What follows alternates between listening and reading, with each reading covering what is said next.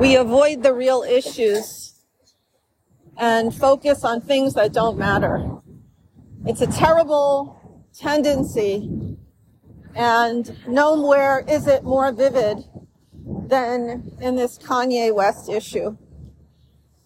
Excuse me, his name is Ye. I refer to him by the name that I associate with him, but out of respect, his name is Ye. So he has pointed to the problem of MK Ultra programming of celebrities. If you don't like MK Ultra because you think, it's like discomfiting or too technical, the word is brainwashing, mind control, handling, whatever you want to call it. Clearly, celebrities do not get to just say whatever they want. They get to say what they are allowed to say. And I think most of us can agree that this makes sense from the studio's point of view, because they invest a lot of money in these personal brands and they don't want to lose anything on their investment. I get that. What doesn't make sense is when the programming and the handling goes too far.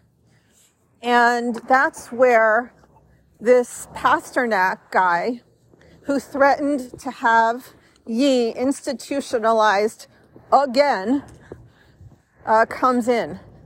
And it's frightening to think about the fact that we are so addicted to celebrity culture, so dependent on the front that they provide for us and the escape that they provide for us, that we really will not allow ourselves to open up the curtain and see what is going on and what is being done to these people. What are their human rights and how are they being violated?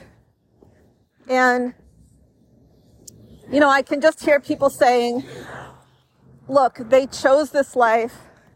It was up to Ye, what he said. He's responsible for his statements. Don't apologize for him being an anti-Semite. Certainly that is a valid point. That is certainly a valid point. And yes, people choose to go into Hollywood, I assume, for the most part. And they are responsible for the choices that they make. Putting all of that aside, though, I would like to know what's going on. I would like to know about the system that is producing these robots, very often with satanic imagery and really just repulsive,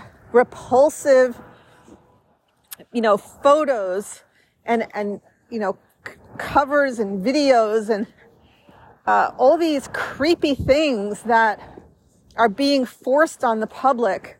And it's kind of like, if you don't like a song, they play it over and over until you do. I don't want this stuff in my life, and yet it is so pervasive. So I guess my point is, as a consumer of celebrity culture, I am interested to know more about how it is created, what is happening to the people who are part of this system, and how they can be protected against really invasive practices that put themselves and their families at risk. And I think that, given the number of celebrities who we have seen morph from sort of normal, happy, innocent even people to just these soulless ghouls, that alone is proof that something is very, very wrong. So again, silly to be distracted and unfocused. Important to get to the real issues and help to rescue these people, our culture, and our country. Take care.